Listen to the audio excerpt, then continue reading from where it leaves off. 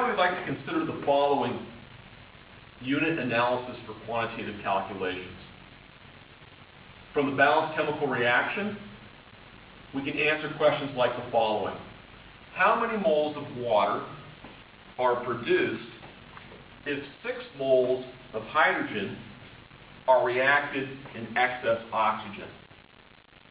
To answer this question, we first need to determine the molar ratio. And we understand that 2 waters will be produced if 2 H2s are reacted. That is the molar ratio from the balanced chemical reaction. So if we have 6 moles of H2 reacting, and we multiply that by our molar ratio, we can see that 2 over 2 is 1.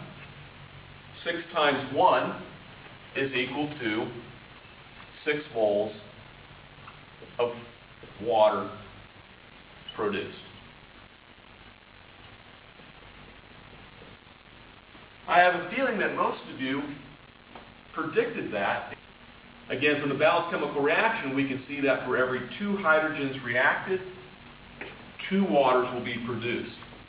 Thus, if we have 6 moles of hydrogen reacted, then 6 moles of water should be produced.